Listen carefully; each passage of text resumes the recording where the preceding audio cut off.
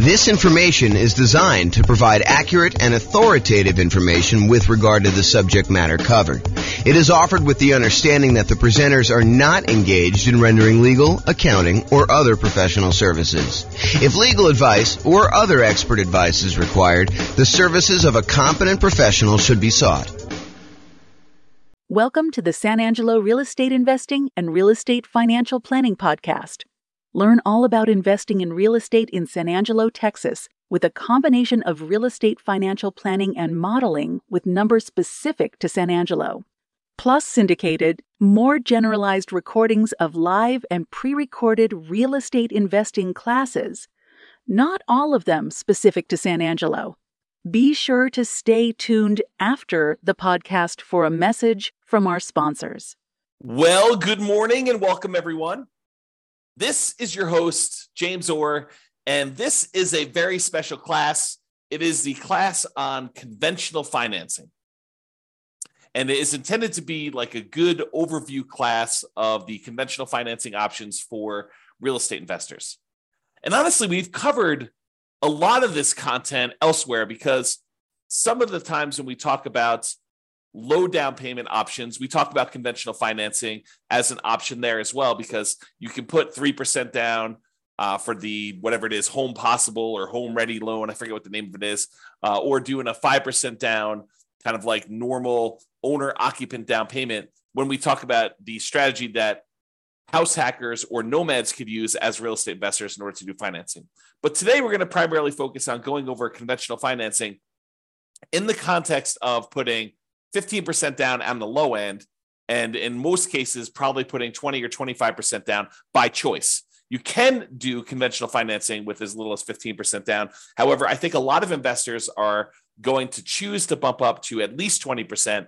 And I think in a lot of cases, which we'll cover in a separate class, you will opt to go from 20% to 25% because the interest rate's going to improve quite a bit. And you're also going to be borrowing less money. So the cash flow will improve. So one of the kind of strategies for improving cash flow, we're kind of in this market where prices have gone up very rapidly over the last few years. Interest rates are up quite a bit and rents are sort of lagging behind. So cash flow, even though cash flow is probably more important than ever, cash flow is harder to come by. And so a lot of you folks are going to decide that it may be better for me to save up to 25% instead of just saving up to 20% so that I can borrow less of an impact from those higher interest rates. And the interest rate does improve when you go from that 20% to that 25%. And it's pretty significant, which will really help improve cash flow on these properties. And some of you may actually choose to forego financing altogether and buy properties free and clear, which we'll cover in future classes as well. Okay, so let's talk about conventional financing. So why conventional financing? You know, some investors will be obsessed with nothing down options like the USDA or the VA, or doing some type of like really idealistic BRRRR strategy where you can go buy properties at such a deep discount that you can do the work and pull all of your money back out after you have time to refinance it 12 months down the line. Or they'll be obsessed with low down payment options like doing house hacking or the nomad strategy where you're putting 3% down for conventional financing or 3.5% down for FHA. Maybe you're buying a single family home with FHA or a duplex or a triplex or a fourplex, or maybe you're going to go buy a single family home with 5% down conventional financing. All of those kind of like low down financing options. So there'll be some people that are obsessed with that. And some of you guys will be doing that out of necessity, that you don't have down payments. And I totally understand that. If you're just getting started, and you're trying to kind of amass, if you're familiar with my concept of that first 100K, sometimes you really need to get started and you're willing to take on additional risk by doing some investing with nothing down or low down in order to get into that first property. However, about 1/3 of all real estate transactions are purchased for cash. And here is the latest Redfin data going through, I think pretty much March, if I'm not mistaken. That definitely shows January of 2023 on here, but I believe it's actually just not showing enough granularity for you to see that it's going through to March. But it shows you what percentage. And so you can see going all the way back to 2011, which at this point is 12 years ago, you could see that it kind of fluctuates the share of U.S. homes purchased with cash. And so you can see that, it's just over 30% there. We kind of peaked out at whatever this is, 37% or so in the 2013 sort of era. And you can see that there's, a little bit of movement here, but the low was about 20% of properties being purchased with cash. And that was in April of 2020, which when interest rates were really, really, really low, right after COVID, it doesn't surprise me that a lot of people decided to finance properties then. When you can get a 3% interest rate on buying an investment property or 3% interest rate buying an owner-occupant or lower than that if you're buying an owner-occupant, I think we were seeing really, really low around that time. It wouldn't surprise me that cash purchases were at all-time low. But now we've kind of had interest rates kind of creeping up, and the number of properties or percentage of properties that are purchased all cash is pushing whatever this is, 32% or so. And that is a local high. We're basically, for the last 9 years, that is the highest we've seen all cash purchases, which if you ever see me do my presentation on, how much longer it takes to achieve financial independence, if you wait that really, really, really long time to save up enough money to buy a property all cash, then you buy that property all cash and you save up to buy the next one all cash. And you kind of do that as your strategy to acquire rental properties as quickly as you can, even though it seems like it's really, really long. It's not that much longer than if you save up and put 5% down or 20% down or 25% down in order to buy rental properties, because the cash flow on an all cash purchase is significantly better than the cash flow you're seeing on a 5% down or 20% down or 25% down sort of purchase. And so you get to financial independence not that much slower, in some cases, maybe even faster. So I'll do another class on that coming up here, but realize that it's not as bad as you might think to do all cash as a strategy. Okay, so with that being said, about 1/3 of all these are purchased for cash, and that's been pretty consistent. And there will be investors seduced by the siren song of creative financing. Those that are attracted to the idea of going and finding, some type of seller, motivated or otherwise, or distressed property of some type, and trying to structure creative owner financing or wrap financing or subject to, or acquiring properties on a lease with an option or lease purchase contract, or do an installment land contract or contract for deed, or in some cases maybe doing loan assumption if you're doing some type of house hacking where you're trying to assume a really good low interest rate loan of some type. So there will be a lot of you, I wouldn't say a lot of you, but there will be some of you who will be seduced by this creative financing and are willing to do more of the real estate entrepreneurship of being in the business of going out there and finding deals, finding motivated sellers so that you can structure these creative financing deals. I don't think everybody is attracted to those. I think some people are, and there are some compelling reasons to do it, but it's not the only way to do this. It's not the only way to achieve financial independence.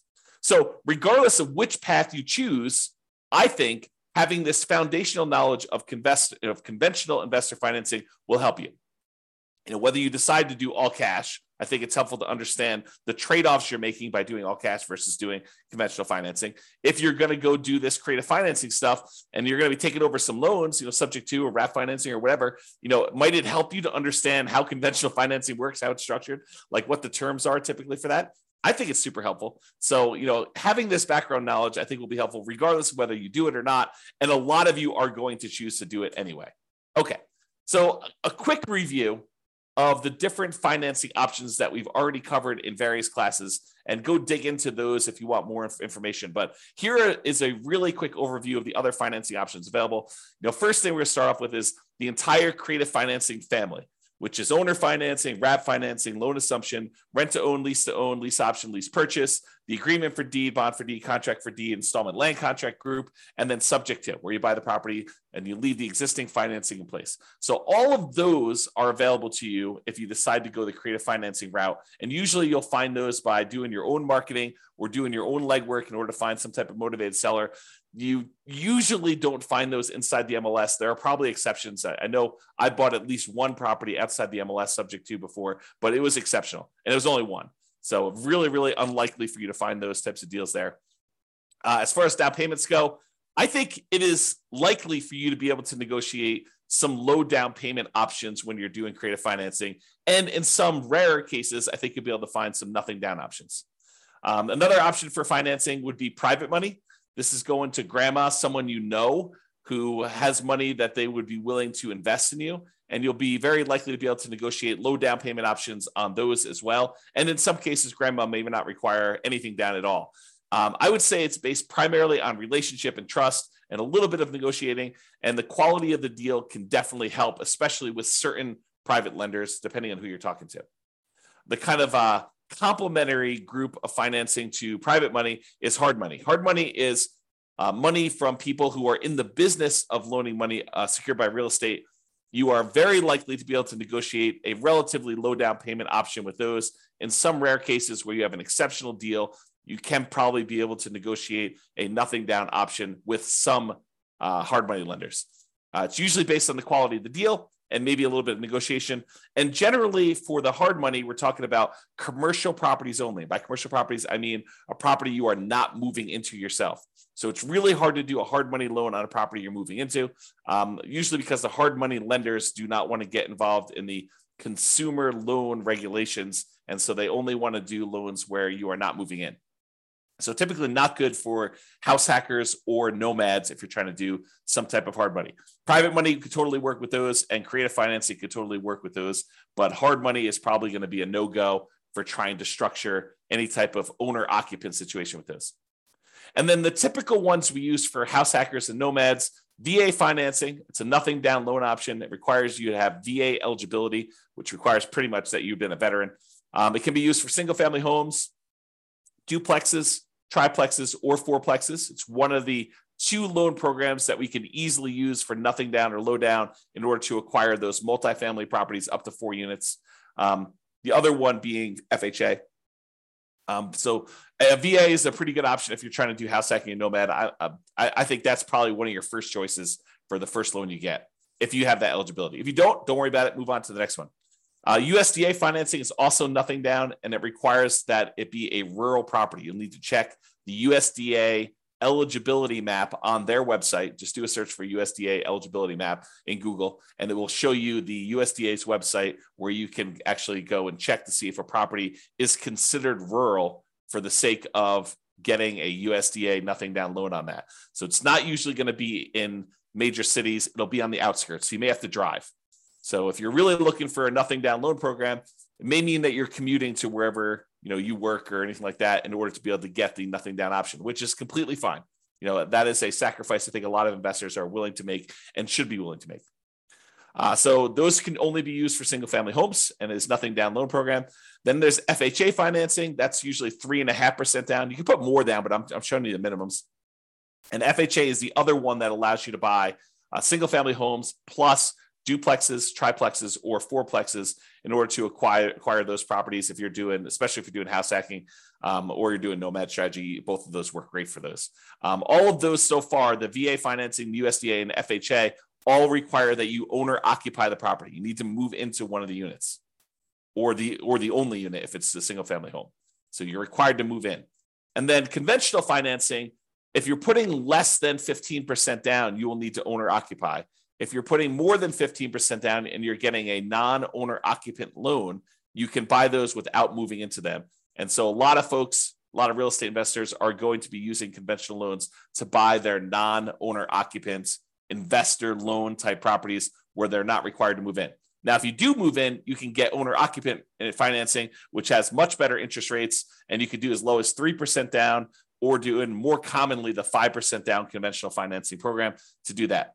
And it's usually only for single family homes unless you get up to a much higher down payment for those. All right. And then usually there's in some markets, there is down payment assistance available, and that is often combined with FHA. And it may help you kind of offset some of the down payment or all the down payment, depending on the program that they have there. So usually for nomads or house hackers, that could be an additional strategy. There may also be in your local marketplace, local banks or credit unions that offer low down payment and nothing down loan programs. From time to time, we see those as well. Okay, so that's a review of all the different financing options that we've covered before in other classes. This is the creative financing, which I just covered before, so I'm not going to cover it again. And now let's talk about conventional financing, and specifically conventional financing for investors putting at least 15% down. So you could go and do these for nomads or house hackers. You could move into the property and live there if you wanted to. However, realize that is not the norm.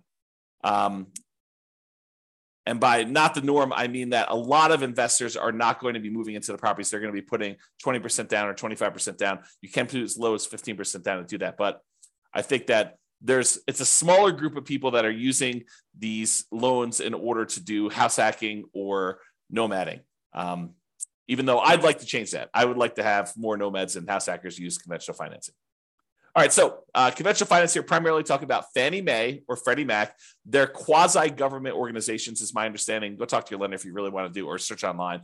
But they are, my understanding is they're sort of like government-ish sort of programs, but they're not actually government loans. But I don't know. I'm not sure I understand all the nuances of that, but you can go look it up if you want to.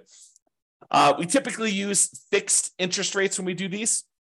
So you can do variable rate loans on some of these, but in a lot of cases, I would encourage you to consider trying to do fixed rate financing if you're going to get these loans. It's one of the few loan products that has these fixed rate things. If you're going to do portfolio loans, a lot of times those do not have fixed rate financing. There's some exceptions to that. Like our local portfolio lender is one of the more popular ones that we go to. They do have fixed rate financing for 15-year loans, but if you do a 30-year loan, they're variable.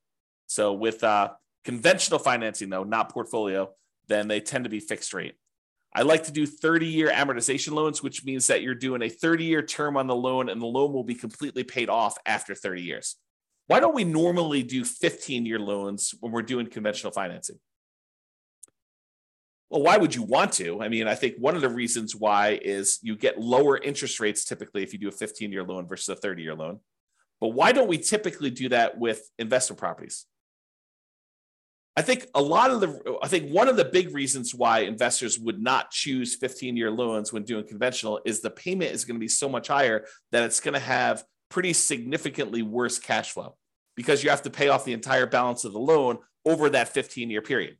So that's, I think, one of the reasons why people don't do it. Although some investors, especially investors that they have a lot of income from their job and they're able to handle that worse cash flow on their properties, especially if they're trying to do some type of early retirement or they're starting later and they have a very limited time until they get to their kind of retirement age. Some of them may choose to do 15-year financing, although in most cases, when I've talked to clients in the past about the differences between 30-year and 15-year, I tend to explain to them that why don't you do a 30-year loan?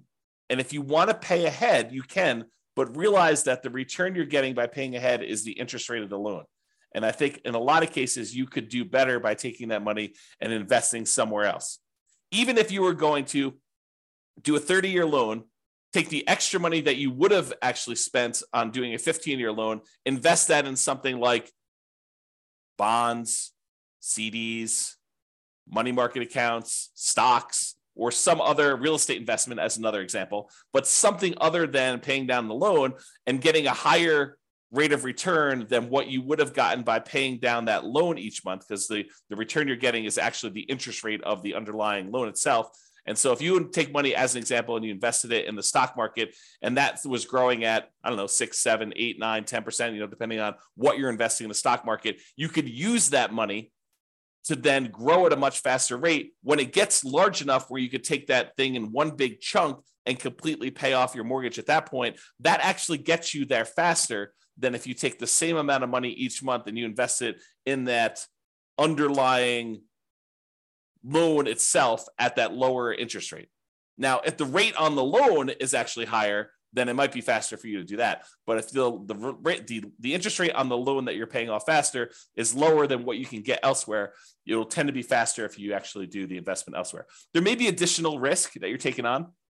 You're introducing the new risk of investing in stocks that when you do that. But I think a lot of folks believe that over a long enough period of time, that risk is a worthwhile risk to take for the return that you're getting. All right, so conventional loans, talk about 30 years, fixed rate financing. It tends to be 740 plus credit scores for the best interest rates. If you're doing owner occupant, as I mentioned before, you could do 3% down or 5% down. The 3% down is that home ready, home possible loan. It's primarily for first time home buyers. 5% is much more common, and you should plan on doing that, especially if it's past your first one. So you might be able to do 3% for the first one, but you're probably going to be doing 5% for subsequent ones, especially if you're doing like a nomad strategy where you're buying a property, moving in, living there for at least a year until you save up your next down payment, then converting that one to a rental. Then you're actually going to go buy a next one with 5% down and repeat this process. You probably should be planning on 5%, not 3%, even though you can maybe I'll do the first one for 3%. Okay. Now, if you're doing the non-owner occupant ones, it's usually 15% down at a minimum, and that's going to include PMI. Now, PMI, if you remember, is private mortgage insurance. It's the insurance that you pay to protect the lender in case you default. So the lender basically is like, hey, I really would prefer that you put 20% down to buy this rental property. However, you seem insistent on wanting to put 15% down. So I'll tell you what, I will make you a loan with allowing you to put 15% down. It's going to be a slightly higher interest rate. And I want you to go to this third party and pay them to protect me in case you default. I feel comfortable that if you put 20% down and property values move around a little bit and you stop making payments for whatever reason, and I have to come in and I have to foreclose on you, and then I have to go hire a real estate agent and a handyman to go in and fix up the property and a real estate agent to go market it and sell the property, I think I can get most, if not all of my money back if you put 20% down. You put 15% down, I'm not so sure. I think it might be close depending on what happens in the marketplace and what you end up doing. And so I want to protect myself. And the way I protect myself is I have you pay a third-party insurance company that will pay out if I actually need to foreclose on you and I sell the property at a loss. So they're the ones, third party, that's protecting the lender in case you default. So if you decide to put 15% down, the interest rate's going to be higher. It's a little risk premium baked into there from the lender, and they're going to insist on you paying PMI. Okay. If you put 20% down, the interest rate gets a little bit better than doing 15% down, and you don't have PMI. So it actually improves cash flow quite a bit going to that 20%. And the interest rate will improve significantly more if you go from 20% to 25%, which is why a lot of folks, a lot of real estate investors will choose to wait that extra time, save up 25%, put 25% down. Okay. All right. With that being said, you could typically get 10 non-owner occupant conventional loans per Social Security number. And I worded that oddly. The way I understand it, and check with your lender to make sure that this is true for you, and this is actually the regulations, but my understanding is it's 10 loans, period, if you plan to get your next non-owner occupant loan. So imagine for a minute, you bought a house to live in, then you went and you bought 9 rental properties, and you're trying to buy your 11th property. Those 10, the one you live in, and the 9 that you have as investments, they would all count as financed properties if you still have loans on them. And so you would not be able to get your 11th conventional loan if you're trying to do that as a non-owner occupant. Oddly enough, in that same situation, if you were trying to buy that 11th property as a property to move into as an owner occupant, you would be able to get it because there's no limit on you doing it as an owner occupant.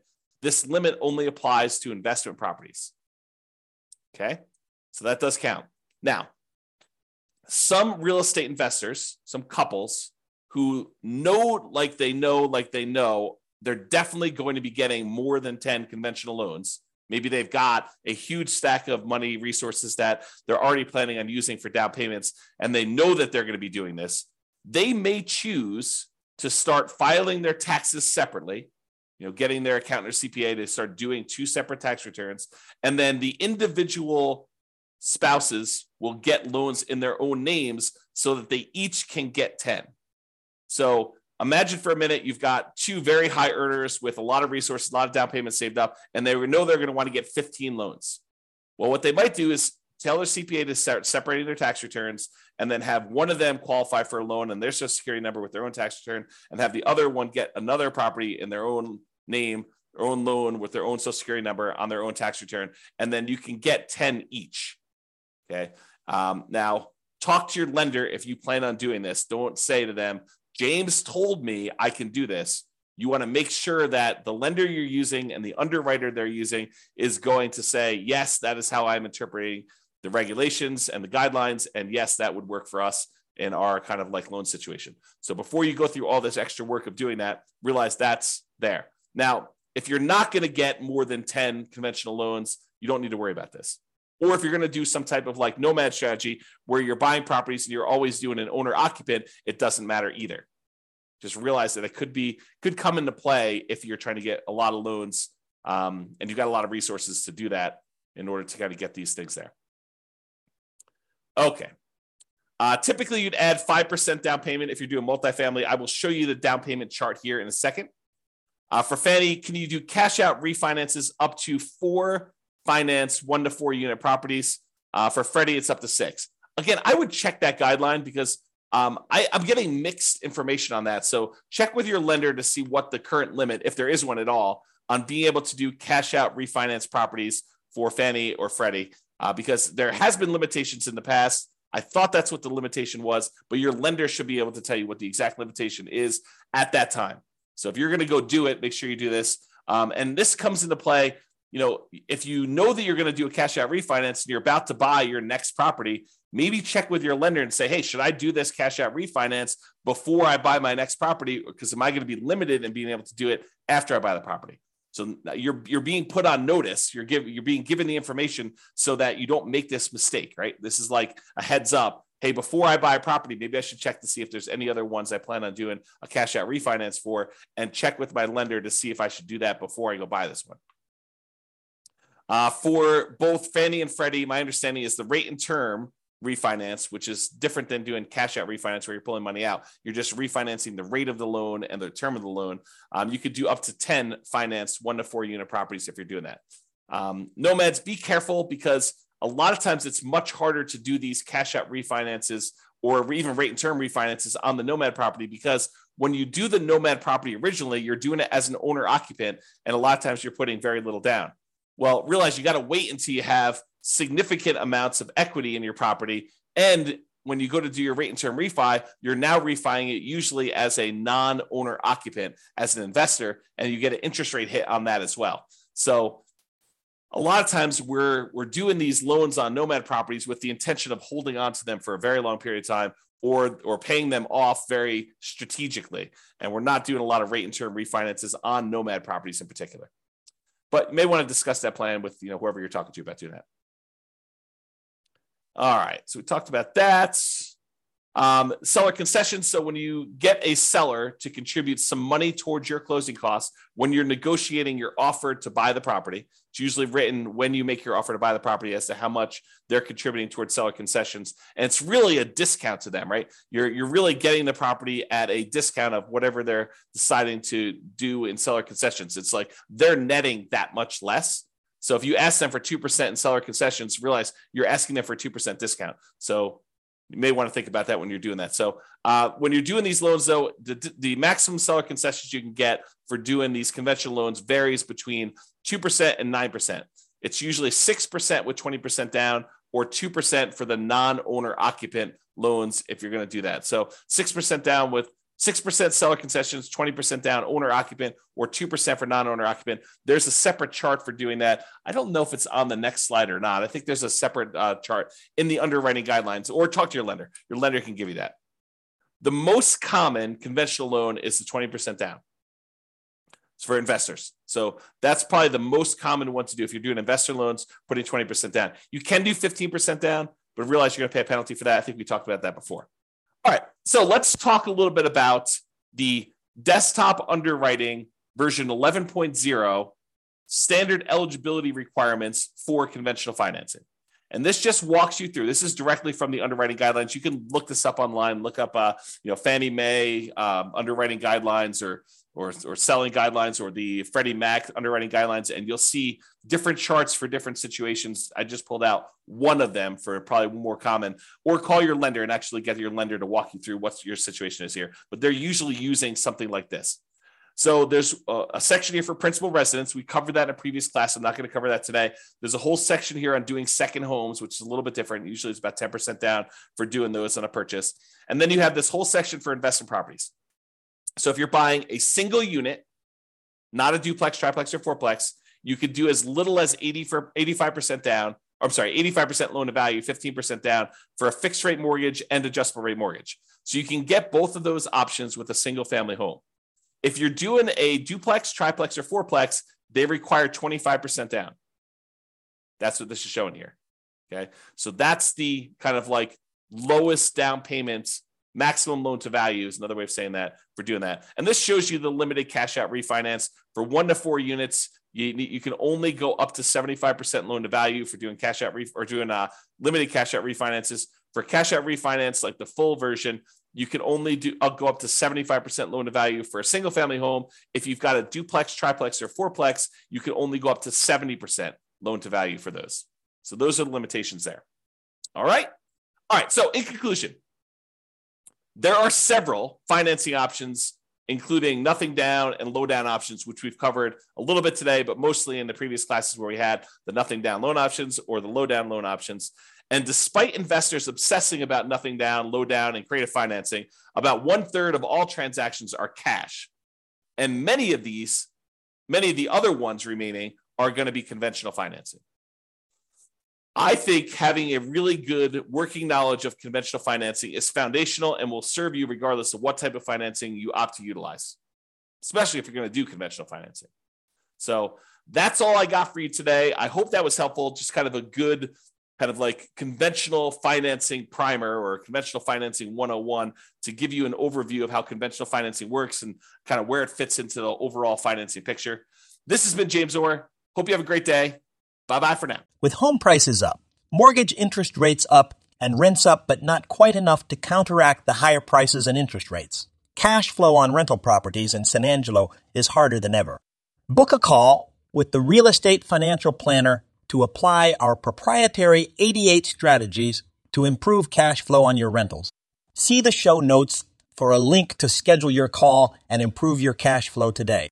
If you're a real estate agent, lender, or professional in San Angelo that wants to help our real estate investor listeners, consider reaching out to learn about collaboration opportunities with this podcast. We'd love to add more value to our listeners by having you assist our investors buy, sell, and finance their real estate investments. See the show notes to schedule a call to discuss collaboration opportunities.